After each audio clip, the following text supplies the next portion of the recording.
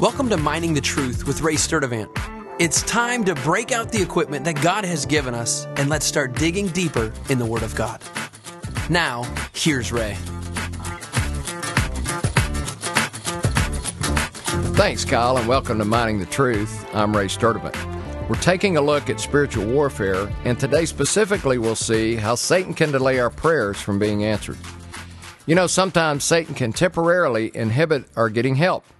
When our cries for help take longer to get a response than we would like, we may not be considering the spiritual war we are in as part of the explanation for the delay.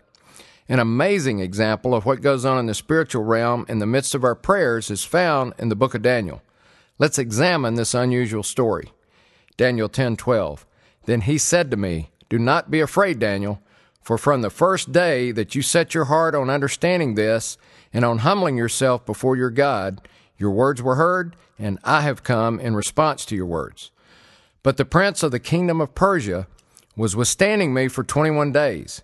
Then behold, Michael, one of the chief princes, came to help me, for I had been left there with the kings of Persia. Now I have come to give you an understanding of what will happen to your people in the latter days, for the vision pertains to the days yet future." So to summarize the story, we see that Daniel prayed to understand what will happen to Israel in the future. God immediately sends an angel to answer his prayer, and then the angel is delayed for 21 days by a demon that has rulership over the area of Persia. Then the archangel Michael comes to the aid of this lower-ranking angel, and it looks like they fought multiple demons until the lower-ranking angel could break free and get to Daniel to answer his prayer. We know from the context of the story that the terms prince, chief prince, and kings are all talking about angelic beings. You know, the first time I read this story, my jaw hit the floor. I think like many of us, I had this idea that we pray and God either answers or not, and then we get the results. I wasn't taking into consideration that the demonic realm could temporarily inhibit my prayers from being answered, even when God desired to answer it in the positive. Let's be clear. God's plans cannot be thwarted, but as we see from this passage, they can be delayed. It seems as though many times God has chosen to work through human and angelic beings to accomplish His will rather than to directly, personally intervene.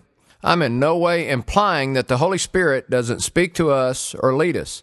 It's just that God works through believers and angels many times to accomplish His will. This means that sometimes the journey to answered prayer can take longer than we think it should, especially when we view our circumstances with human eyes. In closing, let's look at another passage where Paul reveals that he was hindered by Satan in his desire to go to the Thessalonians. 1 Thessalonians 2:17.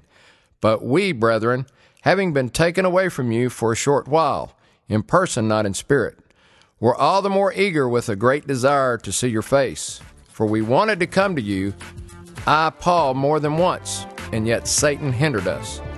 This is Ray Sturdivant, Mining the Truth.